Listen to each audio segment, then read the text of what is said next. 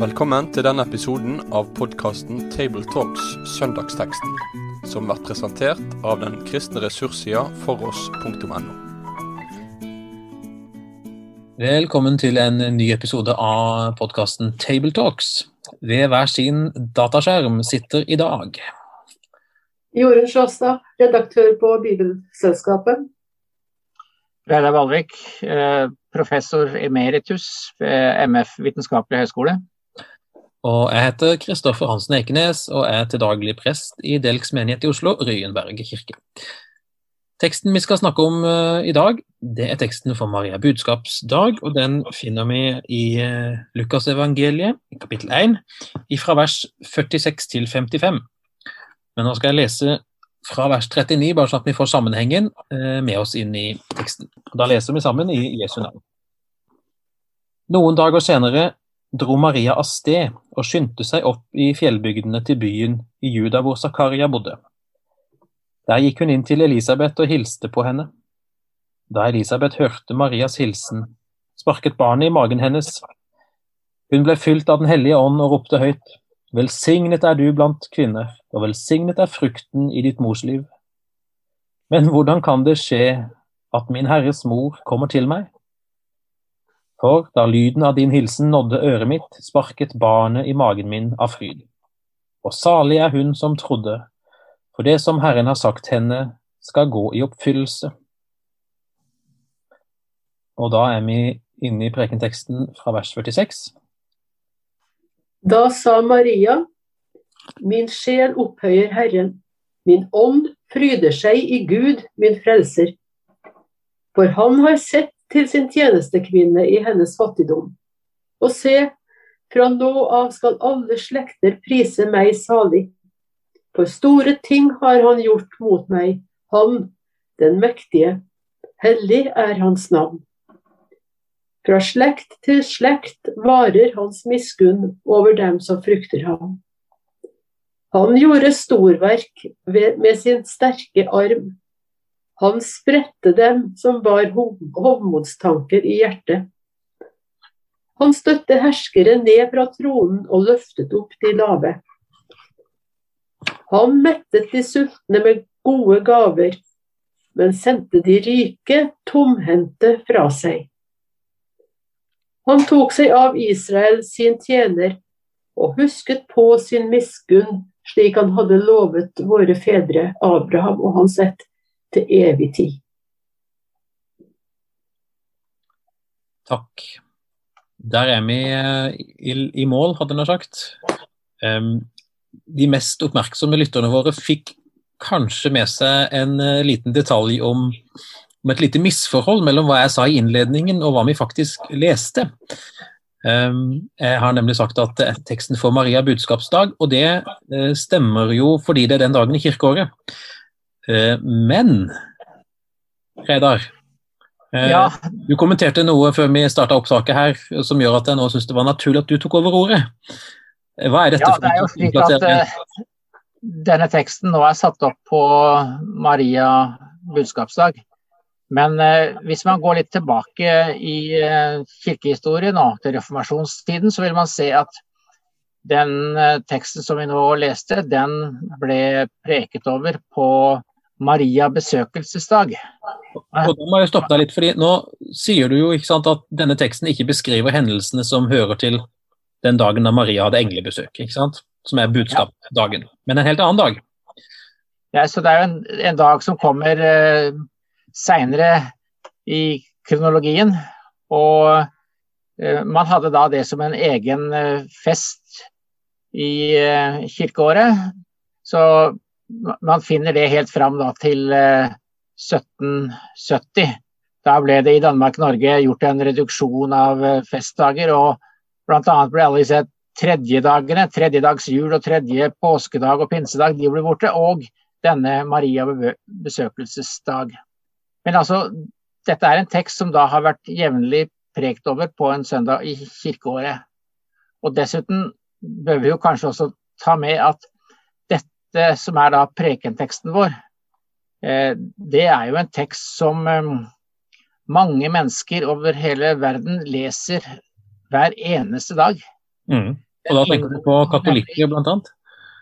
De gamle tidebønnene. Ja. Så dette en av de bibeltekstene som leses i vesper, altså i kveldsbønnen.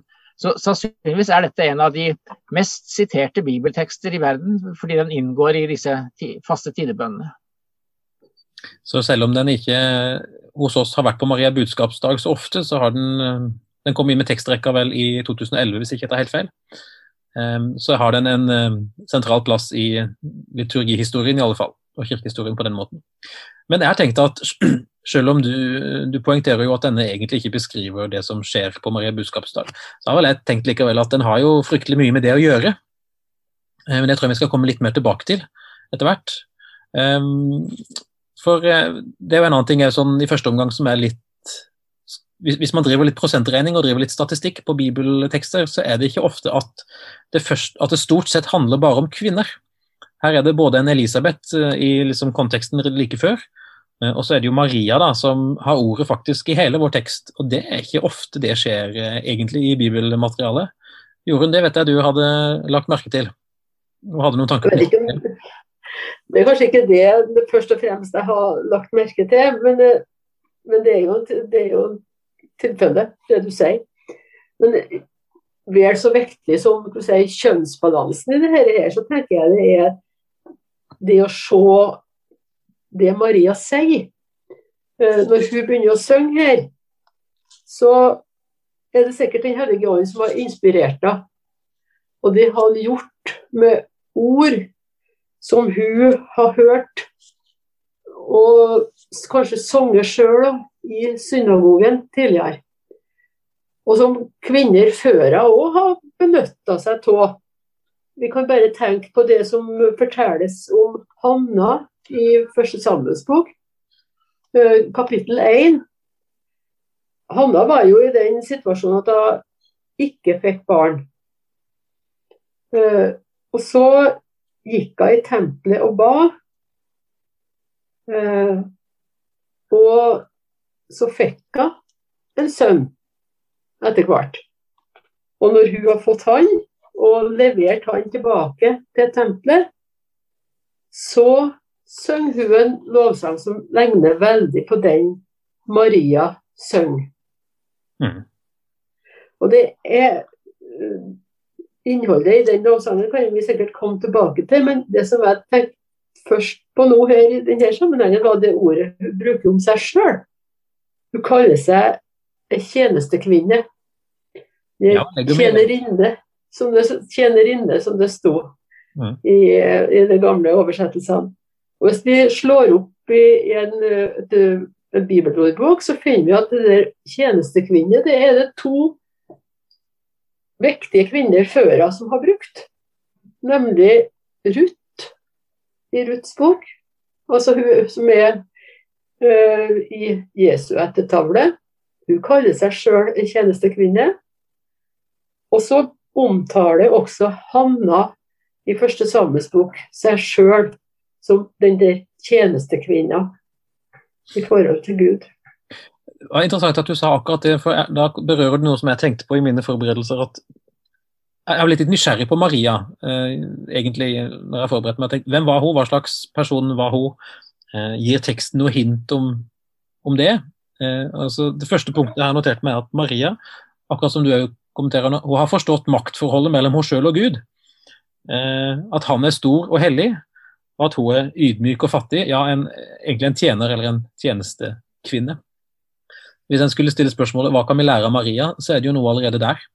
Og liksom å forstå hvordan forholdet mellom Gud og mennesker henger sammen. At han den opphøyde, og vi får lov til å være tjenere for han da. Litt mer å si om det. Jesus kaller seg jo selv for tjener etter hvert, for å virkelig snu det hele på hodet. Men i hvert fall sånn, i utgangspunktet så det noe her i det Maria sier. Og da tenker jeg at det jo viktig at vi ikke sier at det her en mer ydmyk tjener for Gud, fordi at jeg kvinne. Hun kvinne, og hun tjener Gud på samme måte som senere Johannes var mann og tjente Gud. Så det er ikke det at hun er noe mindre verd enn noe til det andre tjenerne. Det er forholdet til Gud, og det å få være hans tjener som hun synes er veldig stort. Det er stort for Maria, og det ville være stort for noen hver av oss å få være det. Og det er vi jo faktisk. Ellers så var du litt inne på det i sted, men det var faktisk et punkt jeg hadde notert med, at Maria virker som er godt kjent i skriften, og fortrolig med bønnelivet. Akkurat som du har kommentert det. Det er jo ganske mye spor i Marias lovsang av at hun har bedt salmenes bok, hørt det, sunget det gjerne i synagogen.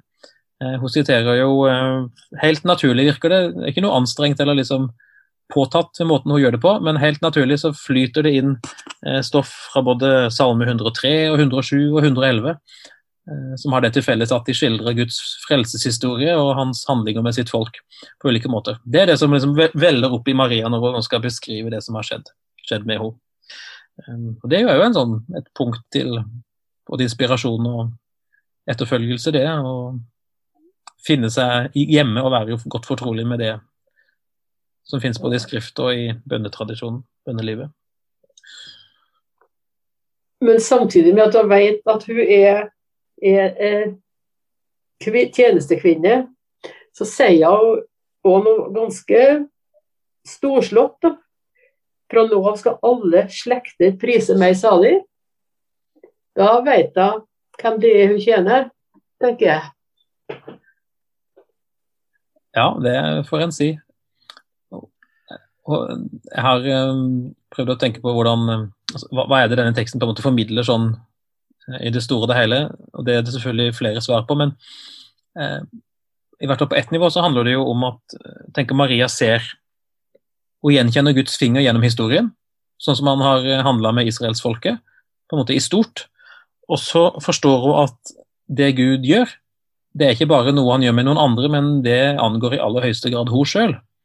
Og det er klart, sånn er det jo for oss, at Gud har ikke først og fremst gjort noe for noen andre, men han har først og fremst gjort noe for oss.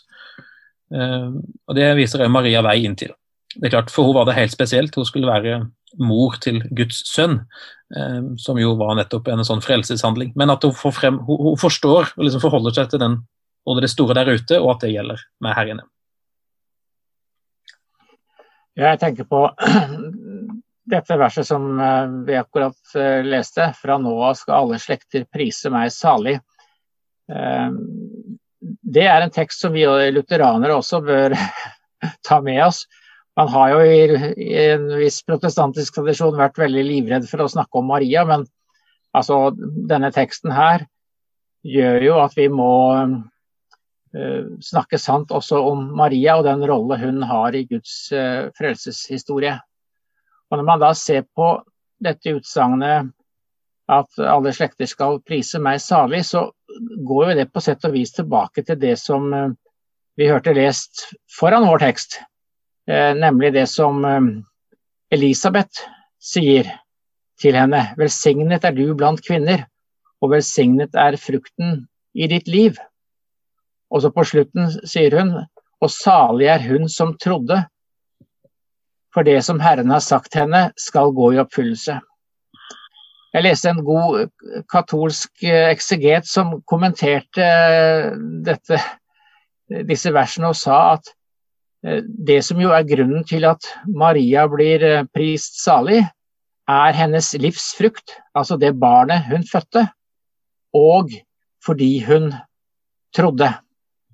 Altså hun fremstår jo som enestående i den første delen av det Elisabeth sier: velsignet er frukten i ditt morsliv. Altså det er det bare hun som kan sies, altså det er hun som fødte verdens frelser. Og da taler Elisabeth direkte til Maria, men det siste hun sier: og salig er hun, da går hun over i tredje person, og salig er hun som trodde. Og det er jo da noe som ikke bare gjelder Maria, men oss alle. Salighet er noe vi får del i gjennom troen. Så hun er et troseksempel, så sier denne katolske eksegeten, og det synes jeg var meget presist sagt. Det hørtes ut som god teologi, spør du meg. Men jeg tenker I forlengelsen av det du har sagt da, altså Maria blir jo ofte løftet frem som forbilde. Jeg har jo for så vidt vært litt inne på det uten å si det I klartekst selv også, så langt I dag. Men kanskje særlig først og fremst det på altså, at hun, som du sier, at hun tror, hun stolte på Gud. Og sånn sett hun jo egentlig godt I slekt med flere kvinneforbilder I bibelhistorien. Hanna har vi snakket om, Ruth et annet eksempel. Ja, vi kunne nevnt flere som hadde tro til Gud, og som stolte på hans løfter. Og på den måten, selvfølgelig sammen med en rekke menn, da, viser oss vei inn til det der. Så tenker jeg jo det en sammenheng mellom selv om Maria den eneste som ble mor til verdens frelser, så det jo en viss parallell mellom hun og oss, I den forstand at vi jo hører et ord ifra Gud, gjennom forkynnelsen, gjennom det vi leser sammen I Bibelen. Og så jo spørsmålet til oss og utfordringen å tro det, og det jo den hellige ånd som dypest sett gjør det, men å være villig til det som Gud til enhver tid kaller oss til, eller gir oss. På den måten så ikke forskjellen mellom oss og Maria så all verdens stor, I hvert fall på det punktet der da. Og så får vi på vår måte være med, og om ikke vi føder Kristus, så får han I hvert fall ta form I oss, på samme måte som han gjorde det I Marias mage, så får han jo prege oss og forme oss, og på den måten bærer vi jo han ut til den verden som vi lever I. Så jeg tenker det en del sånn spennende paralleller her mellom Maria og oss. Skulle vi si et par ord om de ordene Maria bruker I starten på sin lovsang? Gjerne det. Min sjel opphøyer Herren, altså det ordet opphøyer på latin jo det magnificat, og det jo faktisk da noe man kjenner fra musikkhistorien og sånn, for det skrevet mye musikk knyttet til denne teksten. Men det jeg tenkte på, det var at hun altså bruker begrepene min sjel og min ånd. I kommentarer så vil det da ofte kunne stå sånn at ja, dette bare en omskriving for jeg opphøyer Herren, jeg fryder meg I Gud. Men jeg fant da en preken av Luther over denne teksten, hvor han understreker faktisk ordlyden direkte. Min sjel lover Herren, sier hun, og da sier Luther, det vil si jeg lover og priser Gud, ikke bare med munnen og hjertet, men med hele mitt liv, enhver kraft, hvor med min sjel regjerer I mine lemmer. Dette fra en dansk oversettelse. Og han prøver altså å si at ved å bruke ordet sjel, så vil hun si at det hele livet, med alt vi og gjør og har, som involvert I dette når Maria sier min sjel opphøyer Herren. Og det synes jeg var et veldig godt poeng. Det ikke sånn en greie inne I oss som min sjel, men det hele vårt liv, ikke sant, som involvert I dette. Ja, da får jeg tanker til altså skjemabekjennelsen. Du skal elske Herren din Gud av hele ditt hjerte og all din kraft og all din forstand. Ja. Og da smilte Reidar Valvik. Jeg skjønner at du hadde tenkt den tanken der. Ja, nei, det var jo det som også slo meg når jeg leste det, for da tenkte jeg Luther har jo faktisk nå sett at det Maria sier jo til at hun elsker Gud over alle ting, med hele sin sjel og sitt hjerte og alt som altså. Men jeg tenker på en sånn dag som dette, jeg kikker litt på tida, og så skjønner jeg at nå har vi snakket ganske mye om Maria, og det det jo god grunn til, for hun jo virkelig en sentral person her. Men når vi nå skal inn og forkynne og være predikanter I en kristen kirke, enten den heter luthersk eller noe annet, så det jo like spennende å se, hva sier den teksten om Jesus, som troens sentrum? Har noen av dere gjort noen tanker knyttet til det? Ikke direkte til det, men jeg tenker det at når vi vet at Maria var villig til å gjøre det hun ble bedt om av engelen på budskapsdag, så var ikke det fordi at hun var så sterk I seg selv. Men hun forteller fra og med vers 49 hvem det som har gjort det. Det Gud, og den måten hun beskriver Gud på, som gjør at hun midt I sin, det hun kaller fattigdom, tørs å være frimodig til å gjøre det hun skal gjøre. Fordi at hun har en Gud som sånn som det står her. Ja, dette betyr jo, dette jo en tekst kanskje mer om Israels Gud enn spesifikt om Jesus. Fordi det jo altså mange av de ordene og begrepene som her, som dere allerede har sagt, de finner vi jo igjen i gammeltestamentlige tekster, og i salmene har vi mye av det samme. Hvordan Gud prises, og så kommer begrunnelsen for hvorfor man priser Gud. Og det som en gjennomgående tematikk i hele denne lovsangen jo hvordan Gud tar seg av de svake, men styrter ned de som mener de noe i denne verden. Det jo gjennomgående dette at Gud ser til de svake, og det går jo igjen forresten veldig mye i Lukas evangeliet, hvor Jesus spesielt taler om de fattige som blir invitert til hans rike, mens de rike de ofte holdes utenfor. Bare se på de formuleringene som vi finner i vers 48, for han har sett til sin tjenestekvinne i hennes fattigdom. Og i vers 52, han løftet opp de lave. 53, han mettet de sultne med gode gaver. 54, han tok seg av Israel sin tjener. Altså, dette Guds omsorg for de svake, mens hans sterke arm brukes da mot de som har hovmodstanker i hjertet, som det står i vers 51. Og 52, han støtte herskere ned fra tronen. Og 53, han sendte de rike tomhendte fra seg. Så det jo en sånn, det man ofte har sagt om den teksten, at det en sånn omsnuing som skjer. I Guds rike så gjelder det ikke det som vanlig i denne verden. Her snus tingene på hodet, og Gud kommer særlig i møte dem som fattige og som ikke har noe å stille opp med. Og der jo sånn sett Marias lovsang her en veldig sånn god overskrift, og kanskje skulle vi si tolkningsnøkkel til Jesu liv og virke. Fordi det jo nettopp det han gjør.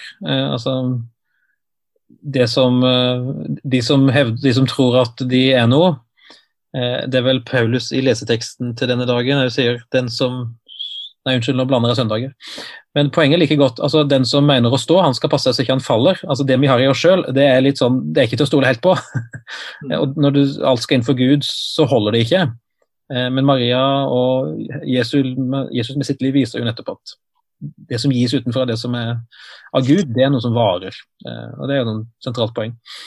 Du snakket litt om det i sted, Redere, men det med lavhet og svakhet, da ble jeg tenkt på altså selve utvelgelsen av Israelsfolket, begrunnes jo på samme måten. Jeg har ikke referansen, men Gud poengterer jo det overfor folket flere ganger, at han har ikke utvalgt Israelsfolket fordi at de var det største eller flotteste folket, men at de var så små og så ynkelige. Og der har du det egentlig fra veldig, veldig tidlig.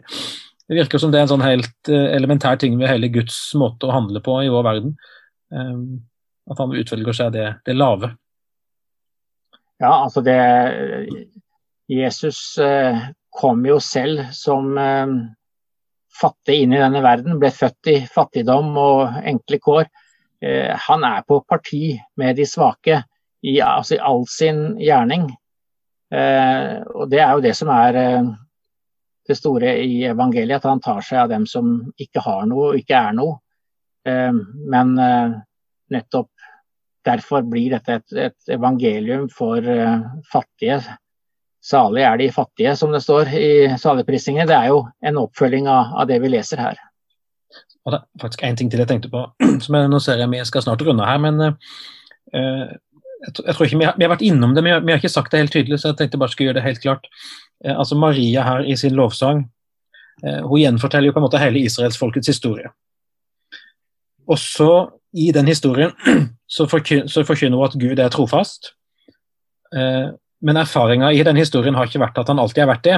For det har vært store opphold og store brudd og store hendelser i Israelsfolkets historie som har kunne vært tolket som om Gud ikke trofast. De ble sendt i eksil. Det en ganske dramatisk hendelse for et utvalgt folk. Og det føder jo da i folket forventninger om at Gud en dag skal gjøre noe, ikke sant? Herrens dag skal komme. Så begynner det motivet om en dag skal det skje noe. Og det realiseres ikke, vi leser det gang på gang i profetene at det kommer en konge, og så er det like dårlig som den forrige, og så har du en sånn håp, mislykket, håp, skuffelse, dynamikk hele veien. Men i og med det som nå har skjedd med Maria, så ser hun også selv oppfyllelsen av Guds løfter til sitt folk. Og nå på en helt endegyldig og avgjørende måte. Han tok seg av Israel sin tjener. Han husket på sin miskunn. Det er jo det uttrykksmåten du finner i profetene og i klagesangene. Slik han lovet våre fedre, Abraham og hans ett til evig tid. Så løftet til Abraham, som har det har sett så smått ut så mange ganger, nå, i og med at Jesus er født, eller snart skal bli født, så oppfylles det en gang for alle. Og det synes jeg er ganske flott, at vi her allerede ved starten av Jesu liv får det så tydelig tegnet for oss gjennom Marias lovsang, at nå oppfylles løftene. Jorunn, du får siste ord, tror jeg. Ja, det vet jeg om det er det siste ordet, men det er i hvert fall et godt ord som da som brukes i leseteksten fra Efeserbrevet.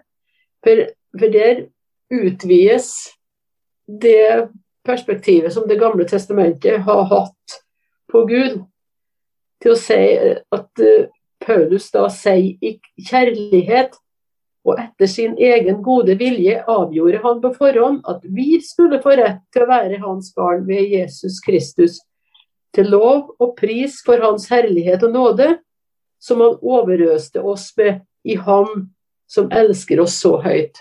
Det er jo Guds kjærlighet, Guds storhet og Guds kjærlighet, det er jo to sider til samme saken, og som gjør at vi nå kan sette og snakke om det her som skjedde for 2000 år siden. Det er faktisk sant ennå.